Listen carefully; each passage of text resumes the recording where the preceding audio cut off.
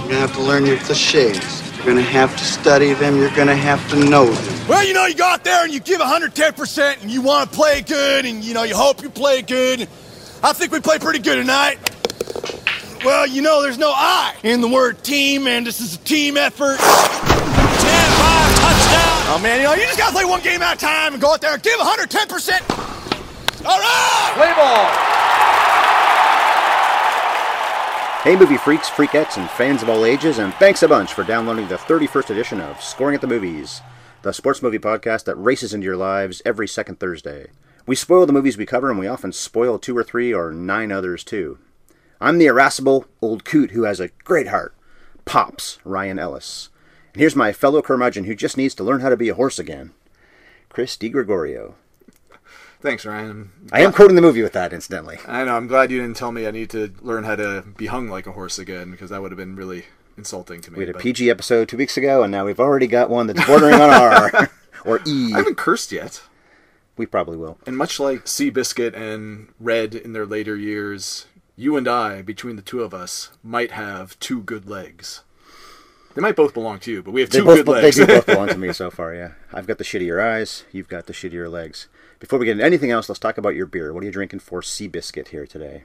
In an homage to the cocktail association with horse racing, right? Gimlets at the Kentucky... I think that's right. Gimlets at the Kentucky Derby? Don't ask me. Yeah. And an homage to William H. Macy just constantly having a whiskey or some sort of mixed drink in his hand. Tick-tock. Yeah. I'm going with the Red Racer After Hours Pale Ale, an old-fashioned cocktail beer. Cool looking can, too. It's brown, but it's got some other colors in it. It's pretty cool looking. It's got a retro sexy lady on it on a bicycle. Oh, right, too. Yeah, it does. Definitely fits. Little garter showing. My ice changling there in my... What do you call these cups again? This Solo? Red one. Solo cup. Well, I'm on staycation. Oh, he's got a bit of a spillage. I'm on staycation, so I've got some rye and diet once again. Here's a cheers for it. We're still in the hot summer, so we're going to be sweating. I'm already sweating. In homage to William H. Macy's character and all of his awesome Foley work. Sound effects, that's right. We should be queuing up a YouTube clip of 2 glasses clinking when we do that. Food for thought for later podcasts. Before we get into Seabiscuit today, we're going to do some Creed 2 counter punches, low blows, and speculations. The first one we've already discussed before we started recording, and that is the proper pronunciation of Florian. And I found online an ESPN guy saying Munteanu or Munteanu. Now you have it here, play it on your phone. Oh, God. The, what is it, Romanian pronunciation you found. Munteanu. So I'm hearing Munteanu, but... Yeah, I hear it more like Montano. But we were saying Montano. And That's that was definitely not right. Yeah, it's more of a French pronunciation of that. I even asked, well, Allison's my wife, but... Breaking news in the podcast. This just in. On the ticker. This just in. Chris is not a single bachelor that sits around in his underwear watching sports movies all day. Which isn't to say I don't sit around in my underwear all day watching movies. It's just that I happen to be married at the same time. When I spelled the name for her, her instinct was to pronounce it the same way I did, which is more if you were French, because of course we're Canadian, we learn French. It must differ once you get into the Eastern European pronunciations like Romanian. I guess it changes up a little bit. I think the bottom line is neither one of us wants to piss off this Big man. Nasty. Big Nasty. If we've learned anything from this movie is that he can throw a hell of a punch. He surely gets it mispronounced all the time, and maybe the ESPN guy was mispronouncing it also. But he does pronounce every single letter, that ESPN guy, so yeah. That seems more right than what we were saying. And as you said, Ernie Johnson? Is that who that was? Okay, yeah, that sounds right. On ESPN is one of the best in the biz at pronouncing names, so I give him a lot of credit. I bow to his interviewing expertise. Okay, some more counterpunches, low blows, and speculations. Also, Adonis in Creed 2 didn't lose that first fight against Victor. He was probably going to lose the fight, but it wasn't actually over until the illegal punch by Victor. Donnie was down on one knee, and then as Victor rears back, you see the referee starts to say, no, because he knows he's about to hit him illegally. Right. That's why maybe you thought that the fight was already over, as if the referee's saying, it's over, why are you hitting him? No, don't hit him when he's down like that, because that's going to get you disqualified, and it does. So Donnie never in any way lost that fight. He obviously was going to, but he never officially did, even in the sense of it being overturned. Could be in the one time I watched it. I remember the ref was yelling no and waving his arms. Stop, I guess he said. I saw the waving of the arms and assumed he was calling the fight. And also, last thing I want to say, speculation. There's an empty chair beside Rocky when he sits down after he says, it's your time, to Adonis. My speculation is that in a metaphorical nice way, that's the ghost of Apollo Creed sitting there, and the two of them are watching the son, and his, whatever, Unk is watching his nephew? Could be. Because why else are there two chairs sitting beside each other like that? It's almost as if to say, there's somebody else who should be here. Maybe it's supposed to be Adrian, but my take is it's more Apollo. Yeah, in that context, I don't think Adrian would make as much sense as Apollo. But if that's the case, I wish they would have just gone full cheese and put, like, the Force ghost of Apollo Creed there. Carl Weathers with his Happy Gilmore arms sitting beside him. Making a stew out of some kind of, like, bone and potatoes. Combining his comedic roles in this dramatic series he was in. Okay, so we'll do the horse racing movie now, and that's Seabiscuit. Horse racing movie, I can only think of two that we would probably ever cover. And the other one would be, you probably don't care about this, and I don't really either, but it's on the sports list, on the genres. It made the top 10. National Velvet. Elizabeth Taylor is a little kid. Mickey Rooney's in that. Oh, so it's an old one. Very old, 1944. And this, of course, is a lot more recent. It was released by Universal and DreamWorks on July 25th, 2003. Did okay, but really found its audience on DVD and sold over 5 million copies. That's crazy. And I remember Universal really pumping it out there for the Oscars. They wanted it to be nominated for Best Picture, and it was. It was nominated for Best Picture, the adapted screenplay, the editing, the cinematography, the sound, the sets, and the costumes. 7 nominations, didn't win any of them, but it probably wouldn't have gotten Best Picture had it not been for those DVD sales, which is also what helped Crash a couple years later. I thought this was a much more recent movie. In my mind, it was maybe like a 2010, 2011 type release. It was kind of shocking to me when I turned on the movie and I saw how young Jeff Bridges looked. I had to like do a double take and recheck what year this movie came out. Mm-hmm. What did you think in respect of those 7 nominations for the categories you talked about? Do you think it was at all deserving of any of those? The technical ones, I think. The sound, fine. Yeah, okay. The sets and Sound was costumes. good. It really has a great sense of the time period. This movie tries to jam in everything that happened in America in the years it's set, it seems. And that bothered me, I'll be honest. It was a little too much, but we'll get back to that in a second. But in the sense of the technicals, I would say the sound, sets, costumes, that's fine. Cinematography, John Schwartzman. Talia Shire's stepson, actually, going a little bit back to the Rocky series with Creed 2. 6 Degrees of Rocky. Mm-hmm. Jason Schwartzman's brother, or stepbrother, I guess it would be. Okay. John Schwartzman. And the editing, that's fine, too. Maybe the screenplay being adapted off of Laura Hillenbrand's 1999 book. Okay, but not Best Picture. But it lost out, as they all did, to Lord of the Rings, Return of the King, and that, I think, was the right choice. That was my favorite movie of that year. Yeah.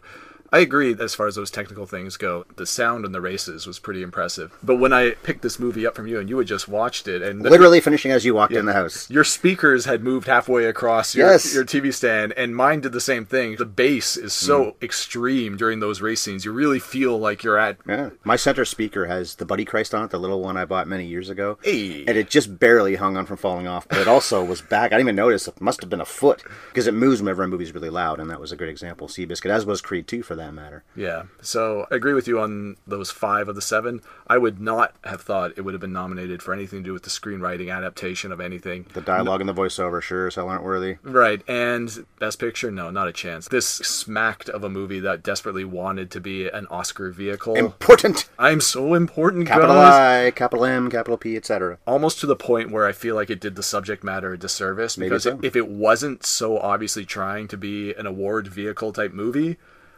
I think you could make a more fun and interesting movie, more accurate and honest to the actual subject matter and history of the characters involved, and tighten it up a lot.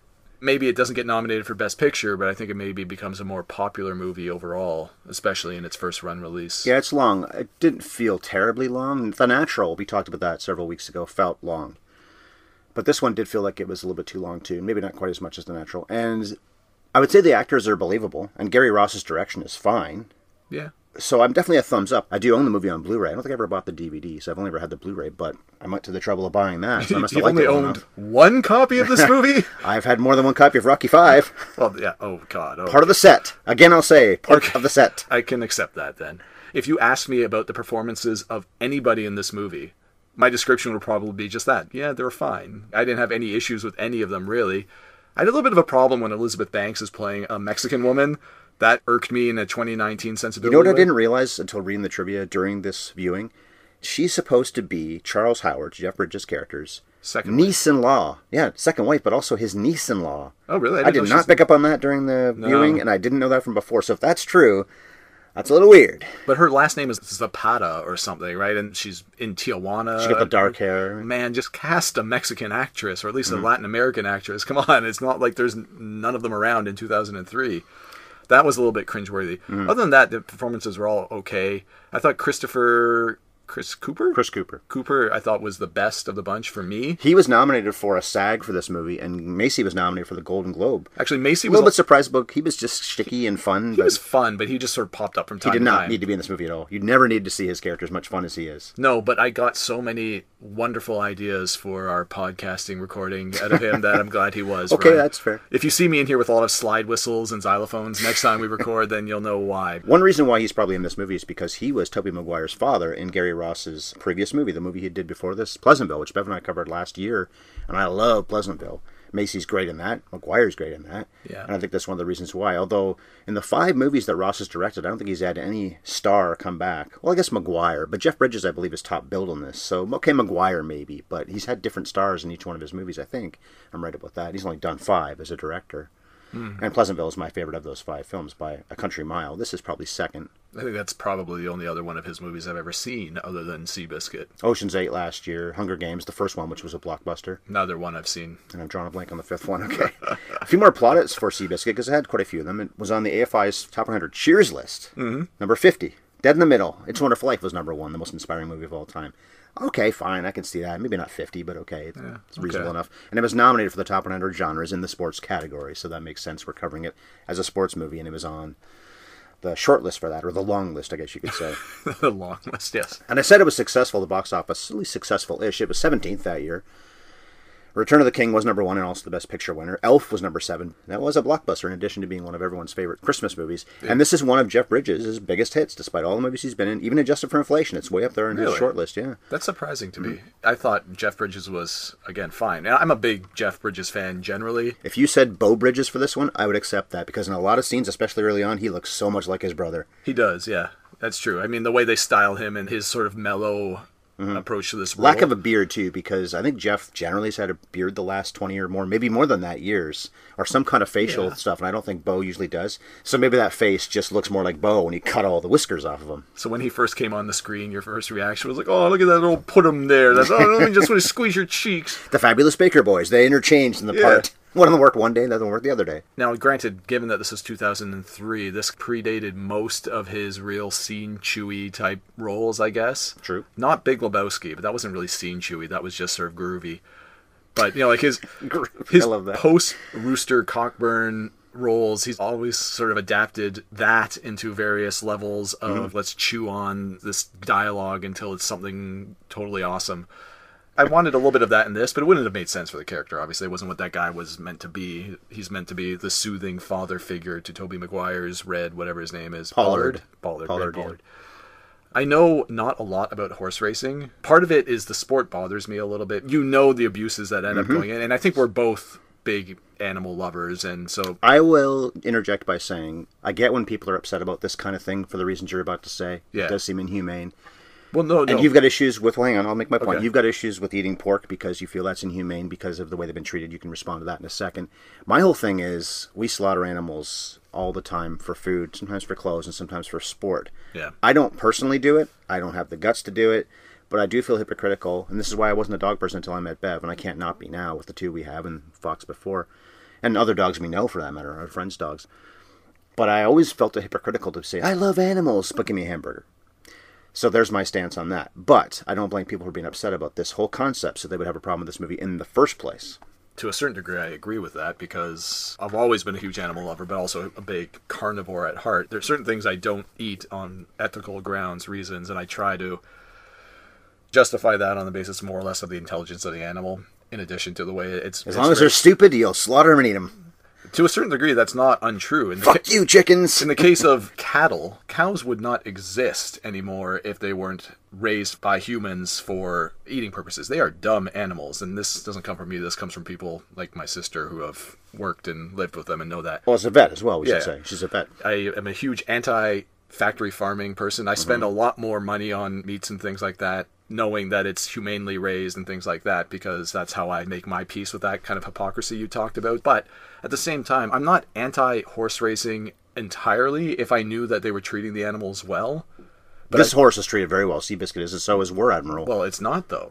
Well, when they have it and it becomes the champion horse, it is. Exactly. But Early up until on, that point, it is abused terribly. And I think 5 years ago, there was a big hubbub because PETA had found some videos of some very well-known and successful trainers in modern-day horse racing that were terribly abusing the animals, forcing them to race when injured, injecting them with drugs to push them past the normal points of endurance, but in a way that ruins the horse effectively. Animal servitude is a thing, and as much as I'm heartened by a move towards alternatives to meat eating, and I think hopefully a more progressive attitude generally towards animal welfare, I'm not going to rail against the machine and say horse racing is bad, let's abolish it. I just wish there was more controls in place to ensure that the animals are well taken care of across the board. And also saying, I'm sure more often than not, horses are taken care of well. It's a little bit of an uncomfortable... It taints the sport when you have slightly anyway, evidence that it happens at all. And this fits into my nutshell, by the way. Yeah. Blind man forces his horse to run really fast. I'm surprised you didn't say blind man gets his ass kicked repeatedly in Tijuana or As something. a boxer, I have that note as well. It's not my nutshell, but yeah. He's a bad boxer. He gets his ass handed to him. Bev asked if she should watch this movie with me. She's never seen it, and she asked, should I watch that? And I thought, I bet she's going to hate parts of it. And watching it by myself, I remembered she definitely would have. And one of them was the very unsubtle moment where you see the horse being abused, and it swings over, and Tom's watching both of this, Chris Cooper's character. Then you see Red taking on 4 guys at once. I think we get the message there. I had to do like a little bit of a double take when I saw that too. They're on both ends of the paddock, and on one hand you've got literally 4 handlers trying to corral Seabiscuit, and on the far other end, I don't even know what they're fighting about. It's just Tobey Maguire holding a bucket and a hay bale. Because he fought everybody at that point in his life, I think, He was is just the idea. they're really pushing hard at the idea that he's just got anger over being As abandoned. does the horse. Yeah. The look on Chris Cooper's face as he looks to the horse and looks back at Tobey Maguire. Back at the horse.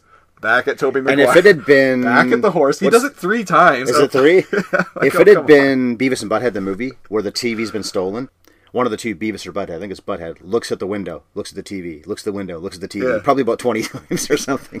And that's supposed to be funny, and this one very closely comes to being a parody of itself by that exact point. Very close. It reminded me of a lot of Simpsons episodes where they make fun of Homer's stupidity. You're still here? Wow, you really are dumb. Something said, not good. You mentioned off the top that, and this kind of links into what you were saying about scenes that are a little cringeworthy or don't work, or in my mind anyway, bloat the movie way more than it should. The screenwriters for this, or the people that adapted the book, made some really interesting choices. That was the director, Gary Ross. Was it? Mm-hmm. Okay. So where they decided to be true to historic events and where they decided to insert a little bit of narrative fiction for the purposes of the movie, I thought was really strange and at times didn't really work. Like Red Pollard's upbringing. Mm-hmm. At the beginning of the movie, you see him and he's an affluent kid. His father's wealthy. They have a horse paddock in the backyard, it looked like. And then they're reading poetry, Emily Dickinson. They're reciting off memory at the dinner table kind of stuff.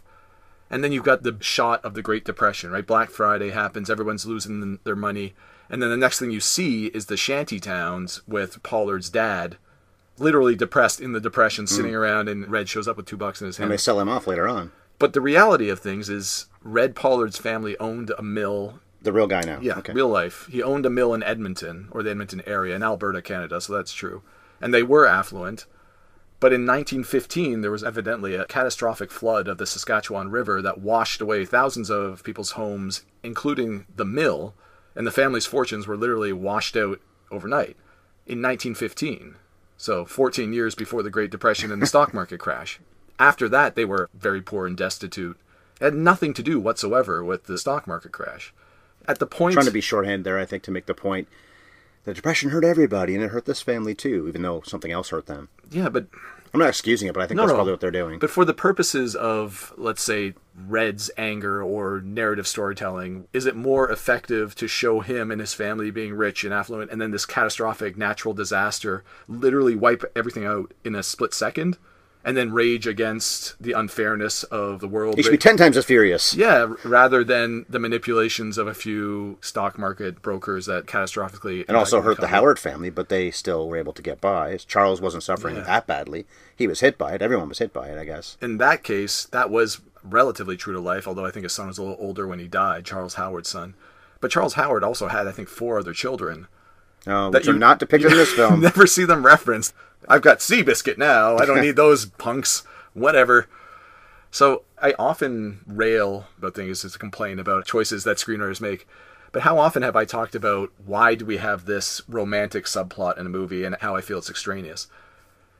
In the case of Red Pollard, he had an accident with another one of Charles Howard's horses, which we see depicted, although fictionalized, but still depicted towards the end of this movie. And it's a horrifying moment when his leg is snapped and he's dragged behind that horse. That goes nuts. I think in reality, though, the horse actually fell on him and it crushed his arm and his shoulder and his ribs. He almost died. While he was recuperating, apparently he fell in love with his nurse that was looking after him, and they got married and they had a family. If you're ever going to have a romantic subplot for one of your leads, this feels like the movie to do it in because it really happened. It's the nurse that literally nurses you back to health and then becomes your wife and your life partner forever. And they didn't depict it at all. He has no romantic connections in this movie. We always ask if you can score at movies. Elizabeth Banks, even though she's got that dark hair, it doesn't really work on her so much. She's one of my favorites, so, yes. But yes, you're right about the fact that it's his niece-in-law, apparently, and she's also the wrong ethnic group. She should be, would you say Mexican? Zapata, I think her name was. Okay. The rest of the movie is very chaste, and it made me very flaccid. Oh. And it would have helped if Tobey Maguire could have got some that he actually got in reality, because Tobey Maguire... Well, Tobey Maguire did get some in this movie. In Tijuana, he hires the prostitute that one night. Oh, true. Although he doesn't seem very happy about it when she's like, hey, can we get this thing moving along? He's like, nah. Oh, right, yeah. That's where you see the whole eye thing, yes, right? Exactly. And incidentally, we talked about this in Rocky, because of Creed 2 weeks ago, and how he should have had a bad eye for the rest of that series, and he shouldn't have been able to fight after that, for that matter, after the very first Rocky movie, when Creed basically blinds him. But I do feel like that movie, and for me personally, and now Red in this movie, that people are taking shots at the people with weak eyes, us who are somewhat sight-impaired, and fuck you for doing so. Are you going to start an action group on behalf of people with... Hashtag I2. EYE2.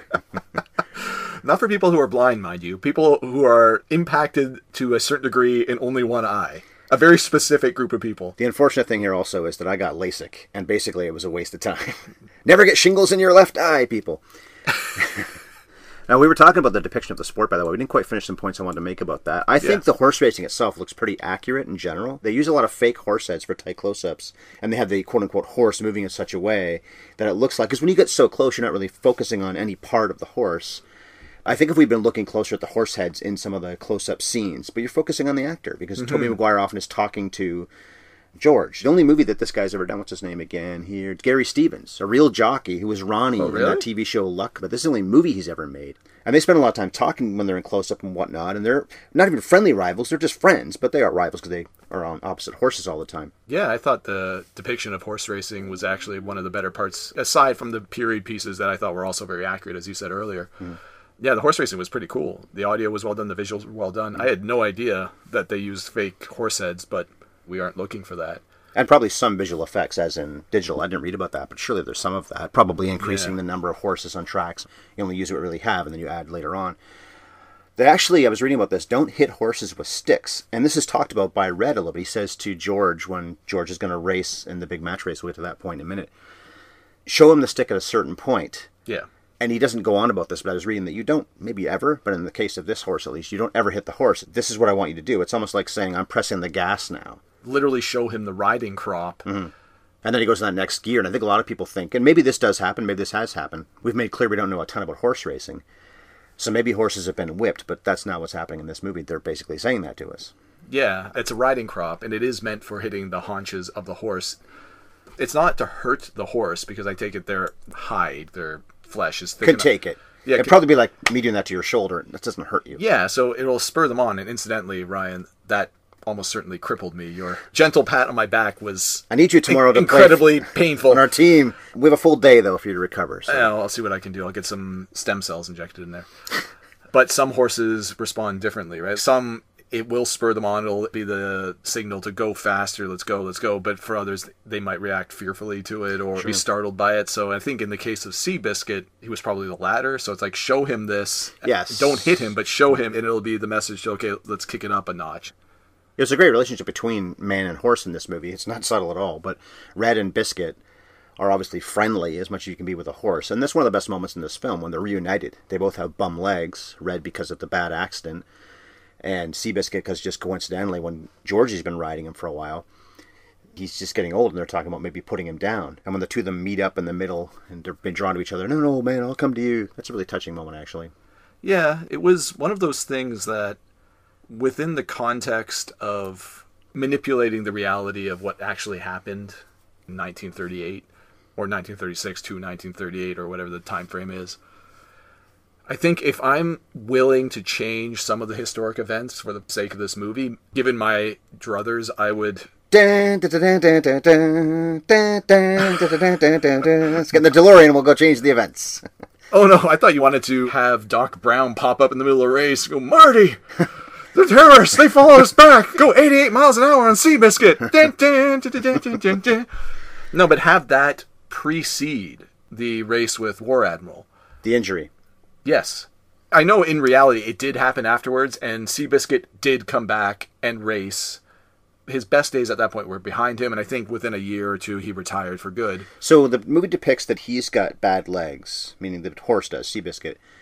And then the very last race, not surprising, the movie's almost over. You know that logically Biscuit and Red are going to win the very last race, and they did. Nice last shot, too. You see the open track, no one's in front of them, and it just fades to black as they're about to obviously win the race.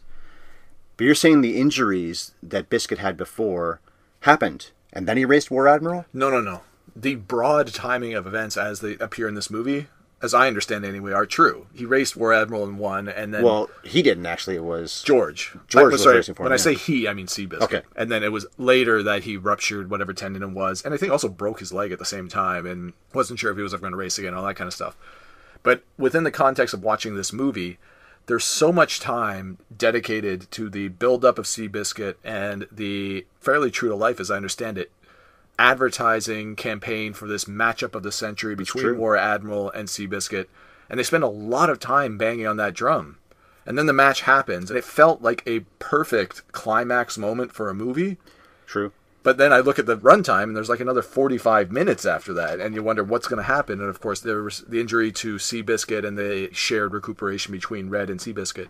And I agree, there's merit to having that on screen because, like you said, it's a touching bond between the jockey and the horse. That's the real story, too, I think, is their relationship. So it can end with that big race, even though logically, in a Rocky movie, for example, it would end with a big fight. It wouldn't be, you see, Rocky can't read. That's a whole other movie. To have that much runtime after the big race, and again, have it end on a race, it felt a little bit hollow because they've already had the epic win. I'm not against continuing beyond the race. I'm not against showing the injury or the recuperative time that the two spent together or any of that, but I think there probably would have been a more effective way to do it. They blew their wad and then they kept on fucking? Kinda, yeah. It was like... they did score at their own movie. Yeah. This is good, but somewhat less satisfying somehow. I should have gone home after the first one. I don't know about you, but I got a little bit tired at a certain point of this movie. Like you said, it's got a long runtime, right? And the constant negativity displayed by Seabiscuit got a little bit wearisome to me. Anytime anybody asked him a question, all he would say was, nay. Nay. Dad jokes, he loves them. There's a song in Robert Altman's last movie, Prairie Home Companion, Woody Harrelson and John C. Reilly. It's called, I think, Bad Jokes.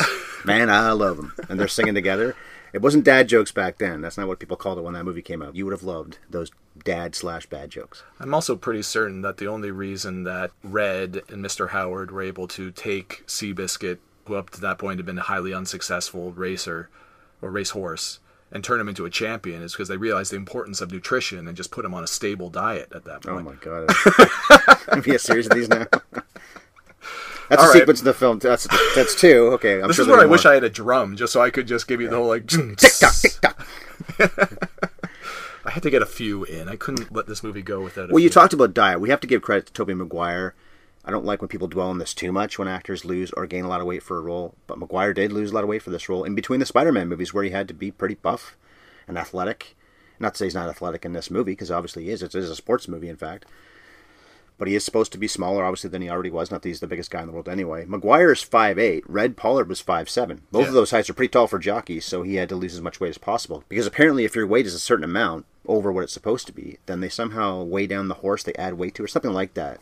So they make the horse slower. I didn't really understand how that worked either, but I think that's the handicap races that are mentioned at times in this movie when they're talking about the races that they're running or winning or want to be part of. Yeah, it has something to do with weight and the weigh-ins of the jockeys, that they might add physical weights to the saddles of the horses. But you're right, it doesn't really impact this movie except that they do repeatedly bang on the drum that Red Pollard is very big for a jockey at Huge! 5'7", 115. I almost called him the blind giant in my nutshell, but I thought that was a little confusing. Now, do you think if you're on the shorter end of leading men actors, which I guess Tobey Maguire kind of was at this point. At 5'8", yeah. Yes. But also leading men at this point. He kind of, maybe not really leading men, but at least a prominent actor. If you're a shorter guy and you see this role come down the pipe and you read the script, you're like, oh my God, I have to do this because they spend so much time telling me how big I am and how tall I am. It's got to be a little bit of an ego pump. He's got ego issues, so maybe that's true. We just mentioned Back to the Future a few minutes ago. How about Michael J. Fox? Doc! He's the right height. I would have loved to see him in this role. I assume that his Parkinson's would have been too bad for him. He hadn't been on screen since, I think, the mid-90s, and this is 2003. So I think he'd been in some TV shows, especially as a guest star once in a while, but I don't think he made a movie on screen because he was the voice in Stuart Little.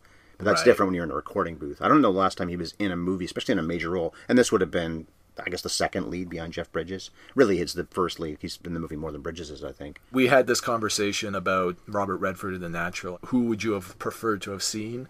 I think Tobey Maguire did a good job in the role. And I'm not a big Tobey Maguire fan generally. The first two Spider-Man movies I like well enough. Wonder Boys and Brothers are two underrated performances. He's good in Wonder Boys in a supporting role to Michael Douglas. One of his best roles, incidentally, Michael Douglas. And Brothers he did, 2009, with Gyllenhaal and Natalie Portman. Really intense. And again, I think lost some weight and got really into that role. There's something about him that... Well, nobody seems to like him in Hollywood, if that's part of your problem. He effectively hasn't worked as an actor since 2014. Bev and I talked about this when we did Spider-Man 2, and it seems like he blackballed himself. And he's the guy that's depicted in Molly's Game, right? That Michael Cera's playing. Yes. And apparently he's even worse in reality. That's what has been said. I didn't care for him even before I had heard those kinds of rumors about what he's actually like in real life. Knowing that reinforces that kind of predisposition. It's not like Kevin Spacey, whose work I always loved, and then you learn about the heinous things that he's accused of. And the rug gets pulled out from under you. Yeah, and I'm not trying to equate being a little bit of an asshole with what Kevin Spacey did. I think a lot of people felt that. It's the same thing with Cosby for most of us who were shocked that America's dad, one of the most respected guys. Yeah, the signs were there apparently, but most of us didn't see them. Sorry, I didn't know these details. I don't know how I was supposed to. No, nobody Just because there's a little bit of joke here and there by people like Tina Fey on 30 Rock. Well, I didn't get it. Sorry. Maguire doesn't help us on cause in the first place, so it's easier to say. And this is maybe why Hollywood said bye. If he was this much of a problem to deal with, they probably were more than happy to say bye. It might be an actor you really like, and you learn something horrible, things that they've done that are just unspeakably bad, and you can never watch their work again because that's just in the back of your mind, at least in my case. Yeah. In the case of Tobey Maguire, I can watch his stuff, but I was never enthralled by him as an actor. And then you learn a little bit more about him as a person, and it just taints it that much further. And I'm kind of over it. Well, you're agreeing it's a good performance, though. In this one, it's fine. Mm-hmm. I still have trouble buying him. Even if he's supposed to be an asshole in real life, I have so much trouble buying him as an asshole and an aggressive personality on the screen. Maybe it's just his physical size. I don't know. Doesn't help he has a squeaky voice. That, too. Like you mentioned right off the top, that scene where Chris Cooper is looking... Oh, the horse is a bit of a dick, and the jockey's a bit of a dick when Tobey Maguire's character is picking a fight with four of the guys. I'm watching that, I'm thinking, I don't buy it. You sound like a 10-year-old boy who's yelling at his older brother and is just 30 seconds from getting thumped. He's the kind of squeaky voice, pipsqueak, that might talk a big game, but then just instantly gets whooped. Which actually I guess he kind of does in this movie. He does. He gets beat a lot because he's not a good boxer. Well, you just mentioned Chris Cooper, who's very strong in the film. Very strong in the film. He's actually so understated, it's hard to call him strong in the film. He's playing what Chris Cooper did so well. He won the Oscar the year before this. So when this movie came out, he had actually just won the Oscar, because of course the show was in 2003, for adaptation, which is a much different role than he usually played. But this is what he tended to play when he worked with John Sayles a lot in the 90s and whatnot. Lone Star, a really good movie by John Sayles, where he's not the same as this at all, but similar-ish. And they aged him up, because Cooper wasn't old enough to play the actual Tom Smith. Right. So they did all kinds of makeup things on him. And Bridges, especially early on, is aged down because we see him as a young man failing as a bike repair guy. Again, not a very subtle message. And maybe this is Laura Hillenbrand's fault in the book. But he doesn't make it work as a bike repair guy, but then gets into cars and gets big with that. Then it's horses. So in a way, you're going backwards. You're going technology, going up from cars to bikes, back to horses. Although he's always into cars. It's always his main business. Yes. But I think that Bridges and Cooper were pretty well cast and did a pretty good job. We just talked about Tobey Maguire not being the most likable guy in the world, according to what people say, or what you even feel about him. But Bridges is the opposite. Who doesn't like Jeff Bridges? Yeah, no, he's great. It was fun to watch Chris Cooper aged up, and like you said, Jeff Bridges at times anyway aged down, because it's like one of those natural situations with Robert Redford and... Wilford Brimley. Wilford Brimley, yeah, the diabetes, man. They were within 2 years of being the same age, and the same is true of Chris Cooper and Jeff Bridges. They're within 2 years of one another, but of course Cooper's playing the much older character, even later in the movie when Charles Howard is meant to be, I think, somewhere near 60 years old at that point. So knowing that these guys are approximately the same age, but one's playing the cantankerous old man to the younger, smooth-talking businessman is kind of a fun little acting job on their part, and I thought they both did it well. You know who they wanted for Tom Smith? No. And Cooper was good. No shade on him, but Robert Duvall. Oh, Who, first of all, is older, of course. I could see it. Chris Cooper plays a very mellow character in this role. He's very placid and very hoarse, whispery. And But we got very little breathing from Chris Cooper that we would have got from Bobby Duvall. Every time he's giving him advice about how to run the race or train the horse, you have to pause and come out quick out of the gate and then let him catch up at the back end and look him in the eye. You're not the only one who knows this horse, Bobby. Did you get a real Willem Dafoe vibe off of George, that jockey character? There was something about his face every time I saw it. Oh, his look. I thought you meant his acting style. Not his acting style. For a non-actor, I think he does a pretty good job. He's got a lot of screen time, too. Big cast, but there's only maybe 8 people we give any kind of shit about. Oh, I don't want to forget, by the way, I'm looking at the IMDb list right now. The narrator, David McCullough, is how you pronounce his name. I thought for sure, and I made a note right away when the movie started, it was the same guy who did the voiceover in the baseball series that Ken Burns did. So Ken Burns Baseball back in 94. And I wanted to see what else David McCullough had done. And I'm looking at it says Civil War, which I believe Burns did. But I don't see baseball. So I click on the baseball one, and it's some other guy. And you were crushed. No, but the reason why I bring this up is because I checked before we started recording today, and it sounds like the exact same person. McCullough's won Pulitzers, and I'm forgetting the other guy's name now. He's a journalist. Damn, I'll have to put it on the website. But that guy won an Emmy for doing the voiceover work. Or maybe for producing, actually, the baseball series. Mm-hmm. So they both won awards. I thought it was the exact same voice. And it isn't McCullough's fault, the voiceover in Seabiscuit. But, man, we get it. Why are you telling us this? Although the worst voiceover is the last thing that's said, and that's when Tobey Maguire does at the very end. Totally unnecessary to begin with, but also he literally says, we kind of fixed each other, too. Oh, he just really smack you upside the head. I think we know that. We knew that an hour and a half ago. We literally watched you heal each other through several montage scenes, and then you have to go and say it. I was feeling the Shawshank Redemption moment at the end of that movie, too. I kind of expected Morgan Freeman to pop up at any moment and be like, Red Pollard raced through a mile of shit that day and came out squeaky clean on the other side, or something like that. As you said, much of the narration through this movie was a little bit heavy-handed, unnecessary, and often kind of irritating to me, especially the moments where they really tried to hammer home the importance of the match race, between War Admiral and Seabiscuit. There's one of those interregnum scenes where David McCullough's narrating over scenes of the New Deal work being done, the highways and all that, and he goes, billions of dollars are being funneled into the economy, and that brought it back. But what was really important was the horse racing. Yeah. Like, that wasn't really what brought America back. I don't think he actually says what was really important was the horse racing. It's just heavily implied that all this industry that was being spurred on by the government and all that was all well and good, but what really saved the soul of America was horse racing. That's a little bit much. And I think it is true that something like 40 million Americans heard the race between War Admiral and Seabiscuit. Wasn't much entertainment back then, for one thing.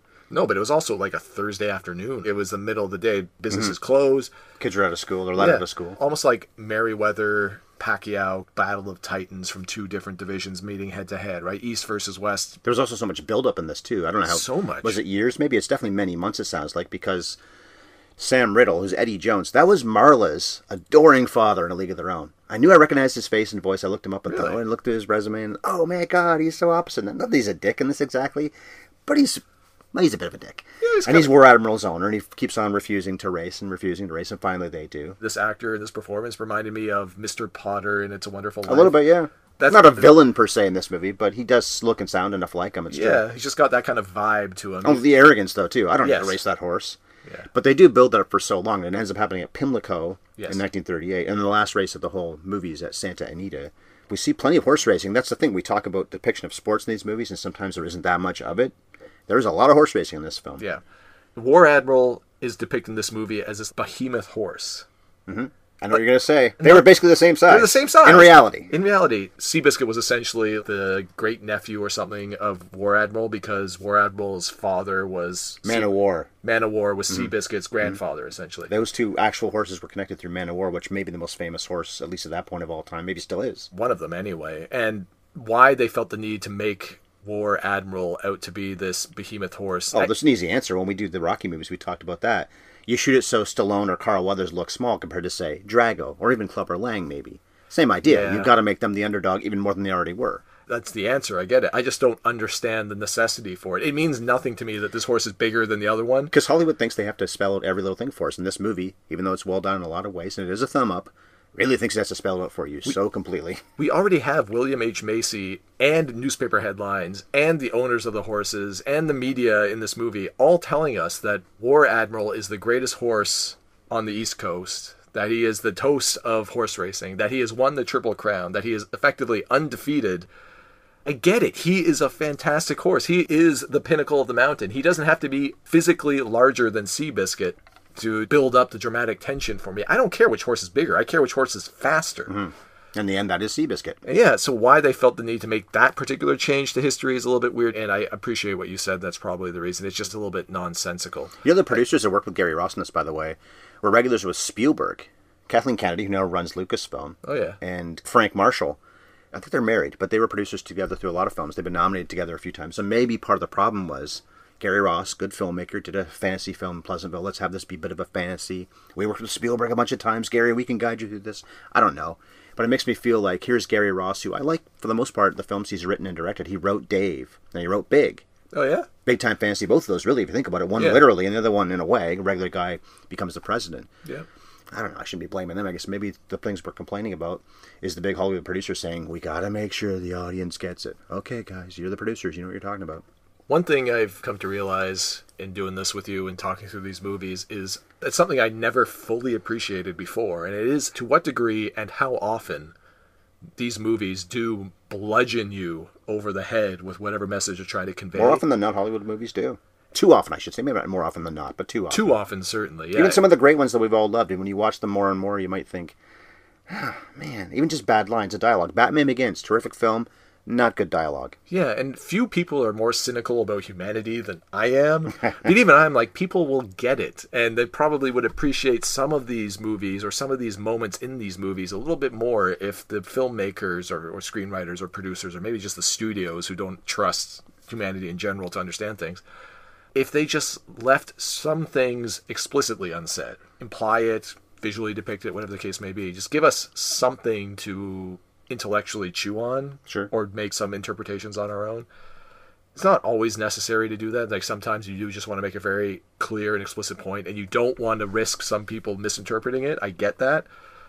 But man, it happens so often. I think sports movies are probably more guilty of it than rom-coms are too. But I think sports movies, and of course that's what we're covering, are as guilty for that as any genre there is. And now 31 movies in, this is maybe the most impressive production we've seen, if you think about it, all things entailed. Yeah, and now that you say that, maybe the ultimate evolution of scoring at the movies is us transitioning into rom-coms, Ryan. The title still works. Works more. Yeah, it works more. We'll just start watching these things together and see where nature takes us. I didn't believe the romance. You'll just see me teary-eyed all the time. I'm a sucker for those But speaking things. of romance, I already said a little bit about Elizabeth Banks. Just gotta say, she's one of my favorites. We recently covered Spider-Man 2, Bev and I did Brightburn not long before that, so I've seen a lot of her lately. I'm not complaining at all. She's becoming a mogul. She's directing. I think it comes out at some point this year or next year. Charlie's Angels. Oh, I yeah? think she's in it as well. I think she's Bosley. But she she's Bosley? directing that. She's been producing things for a while, including The Hunger Games, which she's also in with Gary Ross. I like Elizabeth Banks a lot, too. And this movie, much like Jeff Bridges, I like her when she really lays into a role, like she really gives it, because there are a few people that can be more expressive and more fun than And she's a little Elizabeth nuts. I love that. She's a little nuts. I've said that many times about her. She's got a little bit of a screw loose. You see it when she was in Catch Me If You Can, which may not have been her very first role, but it's the first one that people really talk about. She's the bank clerk. Leo says, I'm going to take you to a steak dinner. She does this weird laugh. And even from then, she seems like she's a little crazy.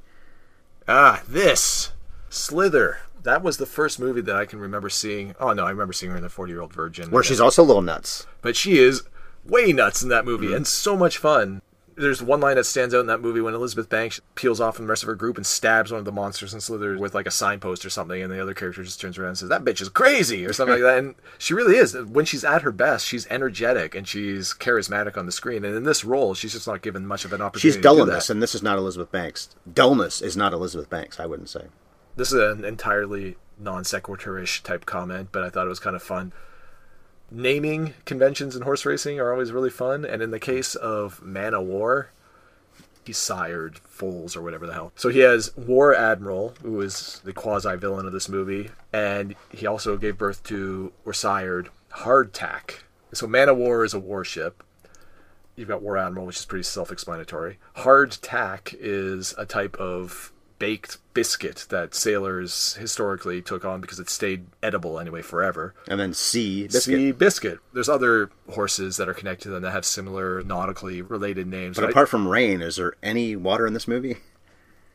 I don't think there is. No, I guess not, which is kind of ironic. Maybe they drink water. No, they only drink liquor that I can see in this Oh, movie. okay. There's a lot of liquor drinking. Well, I'm assuming that Red drinks water when he's dieting, when he's only taking 2 peas and a tiny scoop of potatoes. Oh, yeah. That was actually maybe Elizabeth Banks' most fun sequence in this movie, was when she's watching Tobey Maguire's character eat, and at first he has a massive plate of food, and she gives him like the, When he's recovering from his injury. yes, oh, you're hungry kind of moment, and then he takes a tiny plate of food because he's clearly trying to drop weight so that he can get back into racing. Even though they think he's never going to race again, because Yeah. that's what the doctor told him. And then the camera just pans so close up on Elizabeth Banks, and she gives a very deliberate raised eyebrow, like, "Oh, what are you up to, mister?" She may be wasted, but she does have one nice moment right towards the end in that last race, Santa Anita, because she's hanging with Pumpkin. Tom Smith's idea, let's have Seabiscuit hang with some other animal. Yes. Apparently that's based on reality. Another horse and a dog. Seabiscuit always had company. And it makes sense. Animals, especially like horses, want company. They're better off with company. So this horse, Pumpkin, I guess it's based on a real one, was always with Biscuit. And in that last race, there is Marcella hanging out with Pumpkin until she jumps on the car. Because Pumpkin needs love and attention too. Pumpkins also need love. Look at Banks pitching in and doing the right thing. There you go. All right, so how was your beer there? It's pretty tasty, actually. I felt a little bit like William H. Macy's character, just constantly sipping on his mixed drinks. Tick-tock, tick-tock. TikTok, even to the point where Jeff Bridges gives him the questioning look at whatever it was, 10 a.m. or 9 a.m. in the morning when he's sipping something out of a glass. Hair of the dog. Right. So yeah, it's tasty. Very weird for a beer, though. There's a definite whiskey punch to this one, Okay. which is strange. My beverage is gone. Off topic, but I want to bring this up because I just thought of it for some reason. We're talking about nice moments in the film. I do love the moment when Red goes to Charles and asks for money. He just needs $10. Charles doesn't even think about it, hands him 20. Yeah. And I'm glad that Maguire didn't cry in that moment, but you can see the emotion in his face, which is nobody's given me anything for a long time. I'm already basically begging you, and that's already killing my spirit to have to do that.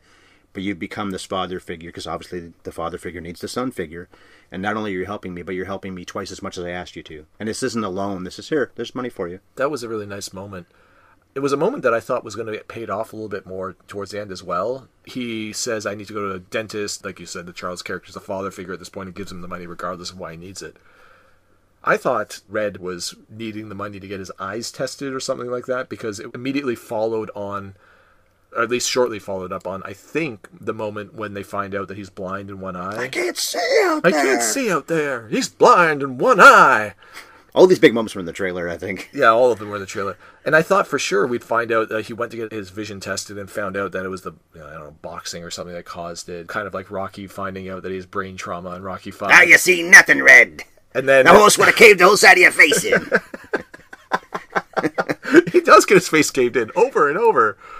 But it never gets paid off again. He takes the money, goes away, says, thank you very much, I appreciate this a lot, and then it's never spoken of. And then I don't really think we hear much about his vision ever again after that either. True, it was conveniently forgotten. But maybe that's supposed to be suggesting, I'm giving you this money because you're basically my son, and I would have given my son money too. Because clearly Red's living with them. Maybe this isn't based on reality, but in this movie, he's living with them the rest of his life. So you don't think it was a conjugal relationship? Oh, maybe. He got the 10 extra bucks he didn't need, so probably. Red gave- needs love too. Gave him the 20 and a real meaningful wink. And, He may love that horse, but I hope he doesn't love that horse. Yeah, listen. Or isn't loved by that horse. There are movies about that, incidentally. Documentaries. That's a good segue into our next movie. Whoa. Okay, hold on now. I don't know if that's the best segue into the next movie. But it's appropriate because I talked about documentaries. And that's what we're going to do in 2 weeks. We've only done one other documentary. It was Murder Ball. Pumping Iron. So not only is it a documentary, but it's about bodybuilding. We are here to pump you up. Yep. I haven't seen this one in a long time, but I think it's going to be a fun one, and it is showing Arnold right near the beginning of his movie career. I guess this is post Hercules in New York. I believe right? so, but before he was in, around the same time, I guess, as he was in Stay Hungry, and certainly before he was in Conan and Terminator and all that.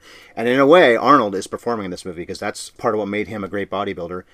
He psychs out Lou Ferrigno. Yeah, he does. But we'll talk about that when we get to it in 2 weeks. And we get to hear all about Arnie telling us about how he gets to come every day Yeah, at the right. gym. There are always some things that don't age well because some of the things Arnold said really don't age well.